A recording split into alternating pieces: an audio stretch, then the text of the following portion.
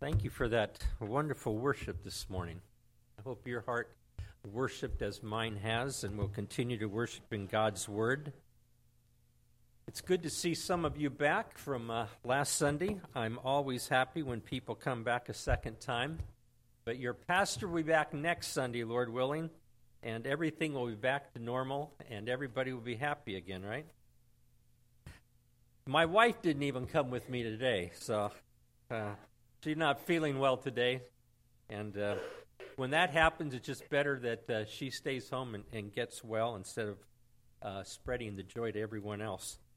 I do want to thank you. Judy Stilson gave me this from the church and the missions committee, the Christmas in July. So Margie and I will open that when we get home. When I get home today, and thank you again for that and for the support of your missionaries, for that good report on Nancy Delagana, and what an amazing ministry she's had. She came to both the churches that I pastored here in California. She came as a missionary, and I was always worn out just listening to all that she was doing. And just an amazing ministry that she's had, and the role that this church has had in that ministry. Also, as Tom mentioned, I brought the display with me today for the CARBC, the California Association of Regular Baptist Churches. That is a mouthful, but every part of that name is important, and there is a sheet on the back that explains that name, what is the CARBC. And take a prayer card if you would. There are some more of those pens. Tom didn't get all of them. But that's just a reminder to pray for us, and a gift from the CARBC to you. There are also some copies of other literature items, the California Messenger, which is printed by the CARBC, and then the Baptist Bulletin, which is printed by our National Fellowship, the General Association of Regular Baptist Churches. I'm not going to get into the differences on that today. One's a national group, one's a state fellowship. We are part of the same Regular Baptist family, but we are distinct organizations and cooperate and work together. And most of our churches in the CARBC are also in the GARBC, but not necessarily, not required to be in both. Okay, I think that's what I need to say by way of introduction. There are some notes in your bulletin as we look today in Titus chapter 2, a message I've titled, Godly Living in an Ungodly World.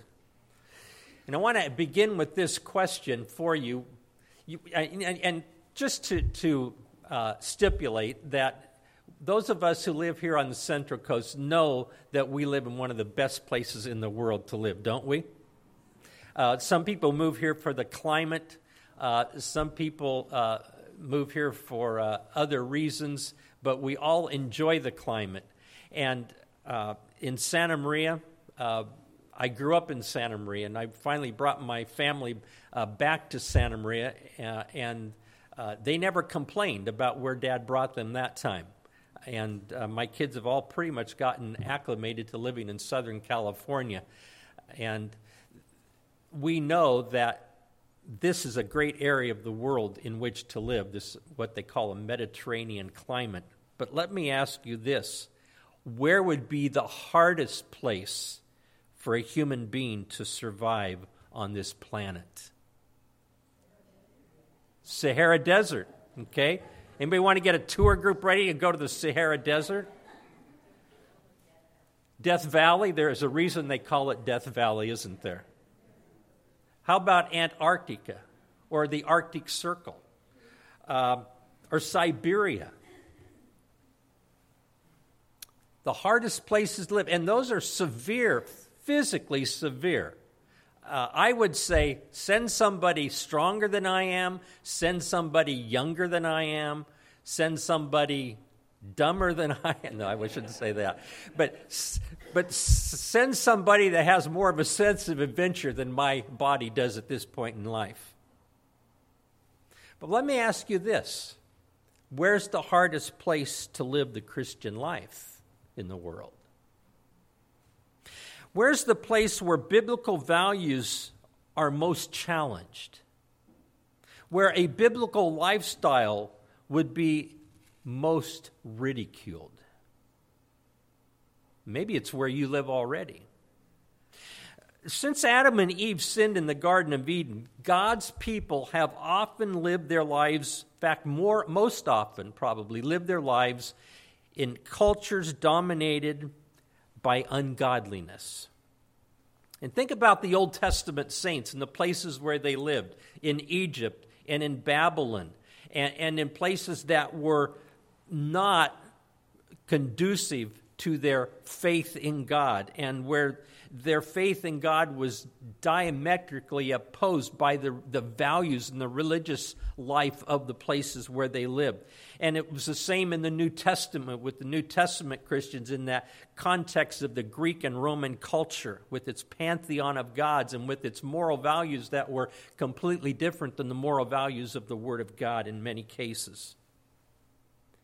And it's also true of believers today around the world in many different cultures, and even in our culture, with varying degrees of animosity toward Christianity, where Christians have to flee the countries that they are in. I was talking yesterday to a missionary that's here working from India. The churches in India sent him to the United States to work with college students, and they have an orphanage in India, but the government, like they have done here in the United States with some social ministries, the government has come in and tried to, and has actually shut down their orphanage and taken over that whole matter and putting these kids in homes. And the government is diametrically opposed to the values of these Christian orphanages in that country. And this man's mother and father were running, his father's a pastor, but his mother was running this orphanage, and together they were doing that and getting help from some ministries here in the United States. So there's a place where their faith is being opposed by their culture and by their government. Now, the Word of God in its entirety gives us help in living godly in an ungodly world. But there are some texts that even more specifically address this situation that we are in. And one of those is Titus chapter 2. And I want you to go with me to that text this morning. If you're using a Pew Bible, it's page 998 in your Pew Bible, page 998. The New King James translation of this reads this way in Titus 2, verses 11 through 14. For the grace of God that brings salvation has appeared to all men, teaching us that denying ungodliness and worldly lusts, we should live soberly, righteously, and godly in this present age, looking for the blessed hope and the glorious appearing of our great God and Savior, Jesus Christ, who gave himself for us, that he might redeem us from every lawless deed and purify for himself his own special people, zealous for good works. Into the island of Crete, where Titus was the pastor, came the gospel. And then later, this letter from the pen of the Apostle Paul. Crete is an island about 160 miles long. It varies in width from 7.5 to 38 miles. It's situated about 60 miles from Greece. The Cretans were in the mainstream of Roman culture and godlessness. The Cretans were known as liars. They had a reputation for fraudulence, for avarice, and for fierceness. They were skilled archers and were hired by Greek armies to assist them in warfare.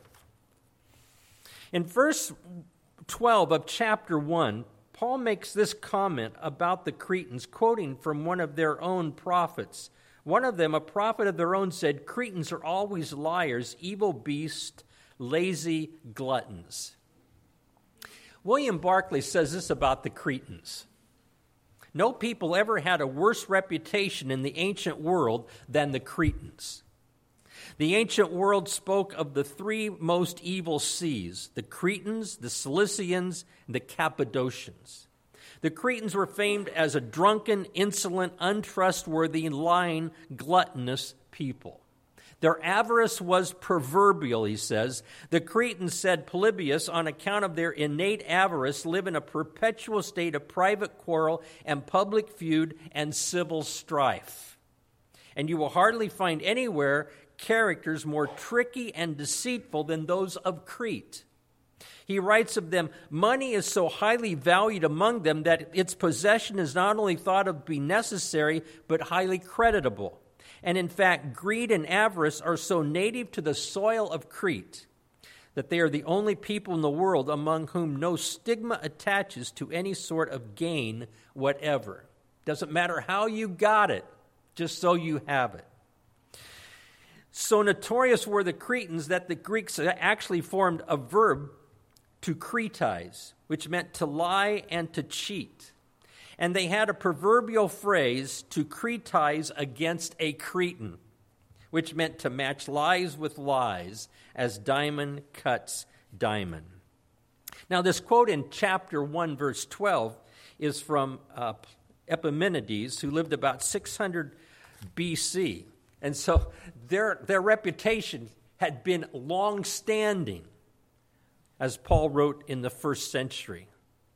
And so here were these people known for their deception, people that proverbially were liars, evil beasts, and lazy gluttons. But God had a plan to save them. God had a plan to change them. And this section in verses 11 to 15 is surrounded by exhortations concerning the Christian life. Notice what Paul wrote in verse 9 of chapter 2. Exhort bondservants to be obedient to their own masters, to be well-pleasing in all things, not answering back, not pilfering, but showing all good fidelity. That is, not acting like a Cretan, but acting like a Christian, that they may adorn the doctrine of God our Savior in all things. And then he says, here is why, in verse 11, for the grace of God that brings salvation has appeared to all men. It's an explanation about why the Christian's life is to be different from the life of the unsaved, why the Christian's life in Crete is to be different than it was before they came to faith in Jesus Christ, that the gospel makes a difference in the ethics of our lives, in the way that we live, in our morality. Even if the culture doesn't change, the Christian must change. And as Christians change, we pray that the culture will change as well. It's because of the grace of God. And these verses give us direction about a lot of different, very important theological truths about grace, redemption, substitutionary atonement, about the return of Christ, about the deity of Christ, about the place of good works in the life of the Christian, about the uniqueness of the body of Christ. That's all here in these verses 11 through 14. But it also tells us about the possibility of living godly in an ungodly world. That we don't say, this is the way we live in California. This is the way we live in the United States, so that's the way when in Rome, do as the Romans do. God never says that. He says, wherever your island is, live as a Christian. It gives us hope, because sometimes we are overwhelmed by the pressures that we face in our culture.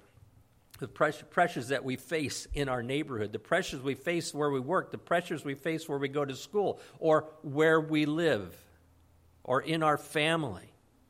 So Paul gives us 3 reasons for living godly in this world.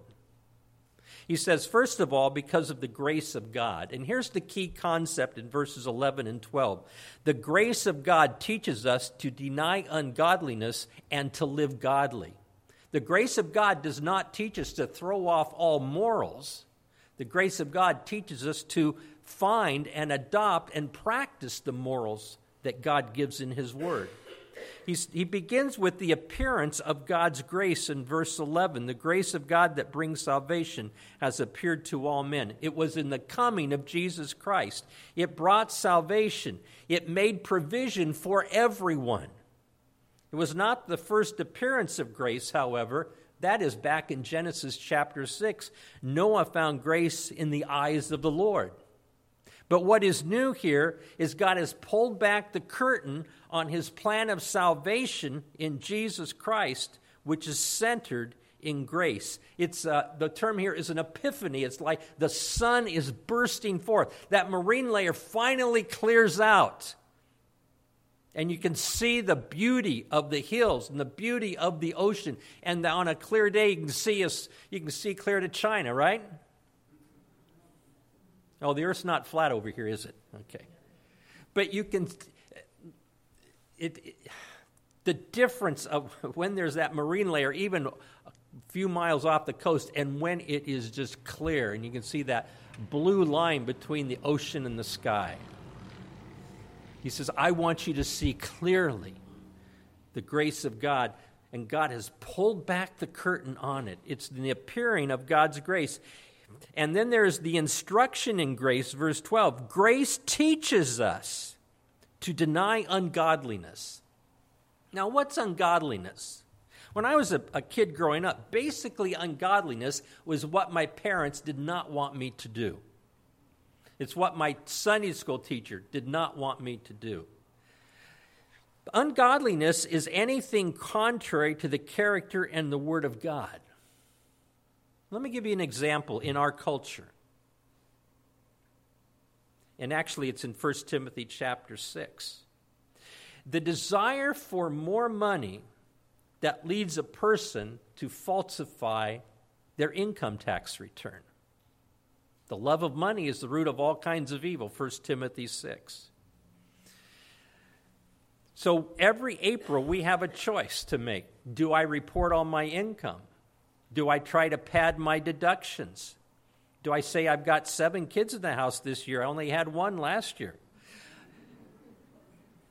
And I make up Social Security numbers for them. But it's the desire for more money that leads a person to cheat, to falsify a return, to falsify a business report, a business expense report or something like that. It's contrary to the Word of God and the character of God. We are to deny ungodliness. We are to deny worldly lusts. And so we have to ask ourselves, what is worldliness? Remember in 1 John 2, it says, love not the world, neither the things that are in the world, for all is in the world, the lust of the flesh, and the lust of the eyes, and the pride of life. It's not of the Father, but it's of the world, and the world passes away. He uses the term there, love not the world. He uses the word cosmos, and we get cosmopolitan from that. A lot of different terms in our English language from that Greek term cosmos. But it has to do with the orderly arrangement of this world, the government, the financial system, education system, arts, all of those things that are part of the organization of our culture, education. So it's not all evil that's part of the world. What is evil is that part of the world that is contrary to the Word of God. So my kids could never say, well, Dad, education is part of the world system, so we don't think we should go to school. Okay? So you understand those distinctions. And then in Romans 12, he says, be not conformed to the world, but be transformed by the renewing of your mind. And when Paul talks about world there, he uses a different word from which we get the word age. It's the word aion. And there it's the idea of the thoughts and the maxims, the philosophies that surround the world. It's the atmosphere around the cosmos, the age in which we live. Some of us remember different eras in American culture, the 50s or the 60s, the 70s, the 80s. The first 10 years of this millennium. And even though it's not always distinct, there's obviously transitions between those 10-year periods, those decades, but we talk about them as different ages, and we would recognize fashions and colors and music by that age. That was what surrounded the cosmos at that time. And so worldly lusts are desires that have their origin in our sinful nature or the sinful aspects of the world. In Ephesians 2, Paul uses an interesting phrase where he says, "You once walked according to the course of this world." And it's literally according to the age of this world. What was happening in the world at that time, that's what you lived according to.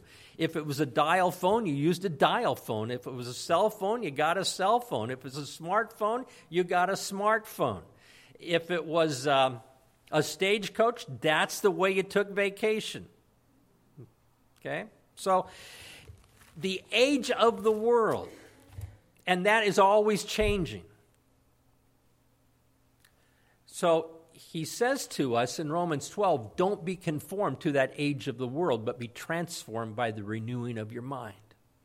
In 1 John 2, he says, don't love that world. Don't be devoted to it.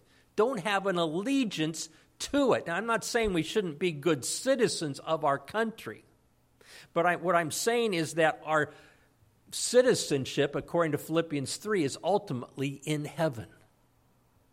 So the age of this world, the desires of the flesh and of the mind, is the reason I come to this conclusion that worldly lusts are desires that have their origin in our sinful nature or the sinful aspects of our world. Now let me give you an example of how that manifests itself in the world in which we live today. What's happening in the world at this particular time? Some couples in our culture believe living together before marriage is not only okay, but it is the best way to find out if there's compatibility between the two people. So the culture of our day, the age of our world says smart people live together first. It's different than the age of my mother's generation, which said, you don't live together first, and if you start living together first, you better get married right away. But today, the attitude of this world is that smart people live together first, to which the Bible would say, no, smart people listen to the God who created us and invented marriage, and we do it His way. So that's a decision that young people growing up in our culture have to make. And not just younger people, many retired people, many people in their later years decide, let's live together, but for financial reasons, let's not get married. That's the smart way to do it financially. But is that the right way to do it biblically? So there's this instruction of grace, deny ungodliness, deny worldly lust, that help us to know how to live on the island where God has put us. And then we are to live soberly, righteously and godly. Soberly means with a sound mind, with self-control, in control of mind and emotions, acting rationally and discreetly. And this is a word that is very characteristic of this book. It's used in chapter 1, verse 8. It's required of pastors. In verse 2 of chapter 2, it needs to be taught to older men. In chapter 2, verse 4, it's taught to younger women by older women. In chapter 2, verse 6, it's taught to young men. So here is a characteristic need for the people on Crete. They need to be people of sound mind. They need to be people who have their thinking corrected because something is messed up with the way their brains are wired because they've lived in Crete. They've lived in an area where deceit is accepted. Deceit is expected. And God says we need to rewire your brain, and that's what Romans 12 calls the renewing of the Holy Spirit. Having a mind so saturated with the Word of God that you can evaluate the age in which you live. You can think correctly about the age in which you live.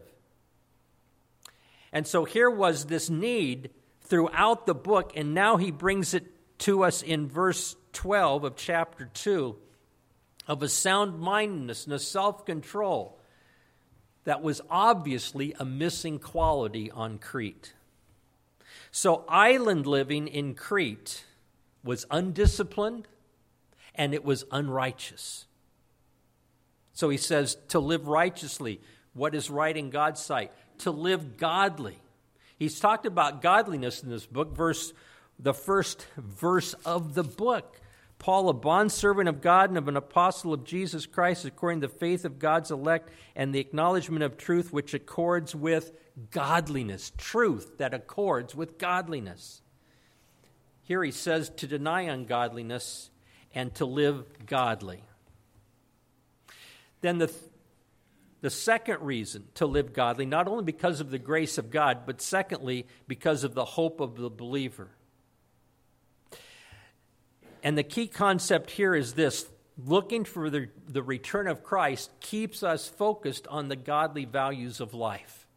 Every time in the New Testament where you come to a section that speaks about the return of Christ, the rapture of the church, or even the second coming of Christ, there will be a practical application.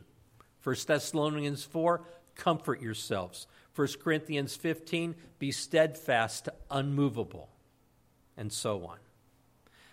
He calls it a blessed hope. That's the nature of it.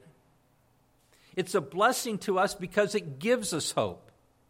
Hope for the believer is confidence. It's not just wishing, it's confidence because our faith is in God. So the nature of our hope is it is blessed. It's a blessing, it's a joy, it's a benefit to have this hope. The realization of our hope will be with the return of Christ, the appearing of Christ. The blessed hope and glorious appearing. It's the same word that's used in verse 11 of the first coming of Christ. He appeared to all men. The second coming of Christ will be an appearing as well. And then the person of our hope, the great God and Savior, Jesus Christ. We could translate the phrase, the great God who is our Savior, Jesus Christ. It's one of those places where the grammar of the Greek text tells us that he's equating God and Christ. It is a strong affirmation of the deity of Christ. So what is our hope? When he comes for us, we'll have a new body. When he comes for us, we'll have a perfect heart. When he comes for us, we'll have eternal bliss and joy. So, why live godly? Because of the grace of God, because of the return of Christ. And thirdly, because of the sacrifice of Christ. Verse 14. Who gave himself for us. It was substitutionary. The key concept here is this: Christ redeemed us to be a unique people, displaying purity and good works, zealous of good works. It was substitutionary. He gave himself for us. It was redemptive, that he might redeem us from every lawless deed. And it was purifying. Purify for himself his own special people. God says, my people are going to be pure. That's why I have sanctified them. That's why I call them saints. Does purity ever go against the prevailing winds on the island where you live? I found something that it just amazed me, and I want to share it with you. It was called The Pros to Profanity. And the article, and I went on the internet and found there's all kinds of articles that say basically the same thing. But here are some of the main benefits to using profanity. Pain management. Stress relief. This is for the one using it, not for the one receiving it. It's associated with honesty. You tell people what you really think. It helps in self-expression. It gives you improved health. The supposed pros to profanity. That's the culture in which we live. We see it more and more in the leaders in our world, entertainment, in athletics, in politicians, and even in preachers. And been some debate about whether preachers should use profanity to make a point so the people really understand that they're serious about it.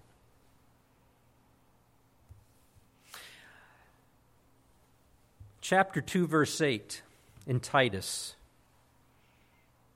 Here is the formula for spiritual health and healthy speech. Sound speech that cannot be condemned. In Galatians 4, he talks about gracious speech, seasoned with salt, the prevention of decay, having a purifying influence. That is God's formula for the speech of a purified people. You see how it is diametrically opposed to much of what is in the culture. And I've had people tell me that they know that when they are at work and they are in their workplace and the people around them are more careful about how they speak because they know that person is a believer. And sometimes they walk into a situation and they hear that language and then apologies are made. They ought to be apologizing not only to that person, they ought to be apologizing to the Creator, because that was not His design for the way that we speak. And I just bring that up as an illustration of the winds of our culture and how forceful they are in the islands where we live.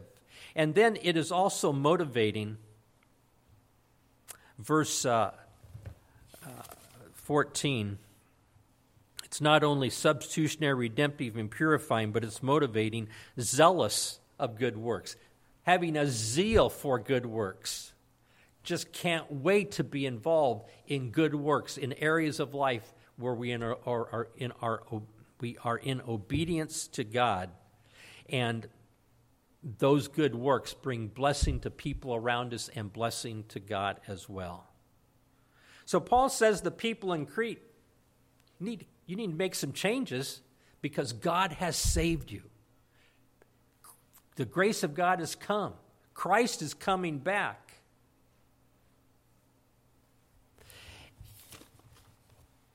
And Christ died to change you. Kind of goes along with what we were talking about in the Bible study hour this morning in Galatians 5 and 6 later, but the idea of do not be entangled again.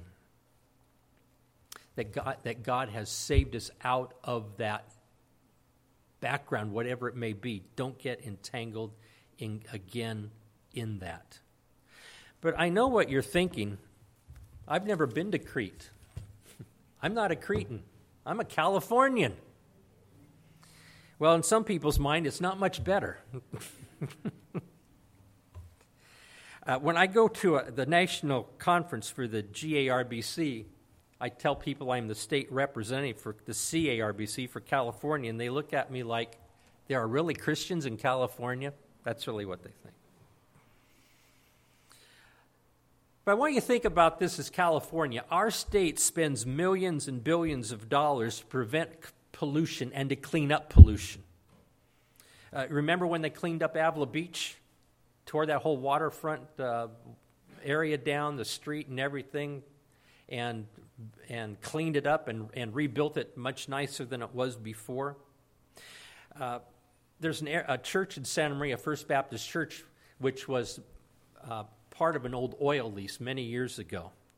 And the church bought the property in the mid-1960s. Before that, it had been an oil lease, and it had part of that property had been the sump area. When there was too much oil and it spilled out and so on, it would just funnel it down into a holding pond, and that was on the property of not only First Baptist Church, but some houses in that area. And back in the 90s, they came in and started cleaning that up. I had a friend who had his house torn down, and he actually relocated. But they tore down some houses because there was oil underneath. There was oil in underneath some school buildings and parking lot and playground. at First Baptist Church in Valley Christian Academy. Well, the oil company came in and cleaned it all up, tore down the building, gave them money to build a new building. Why do we do that? Nobody wants to send their kids to a school where they come home and there's black stuff on their hands and say, what happened in school? Oh, we're playing in the tar pits today. Most parents don't think that's the healthiest thing for kids to do. And there were places where you could see the oil oozing up in the area right close to their gymnasium. So we are concerned about those kinds of things. But are we as concerned about the moral contamination that pervades our culture, that impacts our thinking and our families, and can even infiltrate our churches? God's grace has changed us. Christ's return keeps us focused. Christ's sacrifice has purified us. The Cretans were, in one sense, normal people, normal Roman citizens of their day. But in another sense, they had one of the worst reputations of any people in the empire. And onto their island and into their culture came the grace of God. As people were saved, they needed specific instructions on how to live a godly life in an ungodly world. And Paul instructs them clearly on how to do that. But we find ourselves on ungodly islands as well. Our neighborhoods, our work, our places of education, our places of recreation and leisure. And how do we live and why do we live in a godly way? By taking heed to the Word of God, by thinking correctly, having a sound mind, by putting the Word of God into practice, by evaluating the Scripture and the culture, understanding both, but yet following the Scripture. This time of the year in California, about anywhere we travel, we will find some smoke, won't we? Last summer, we were up in Montana. The fires from Canada were spilling into Montana, and a lot of smoke in the air then. This last January, I was traveling down to Thousand Oaks from Santa Maria, and I had to drive through Santa Barbara and Carpinteria, where there was so much smoke. And on the way down in the morning, it was not too bad. On the way back in the evening, it was smoky all the way into Santa Maria. I felt really odd driving my car with a mask on inside the car because of the contaminants outside the car. But that's what I did, because those contaminants from that smoke were unhealthy. We need to take our Bibles and use the Word of God as the filter against the contaminants that come onto the islands in which we live. Living godly in an ungodly world. Let's pray together. Lord, I thank you for this text, for its pertinence to us.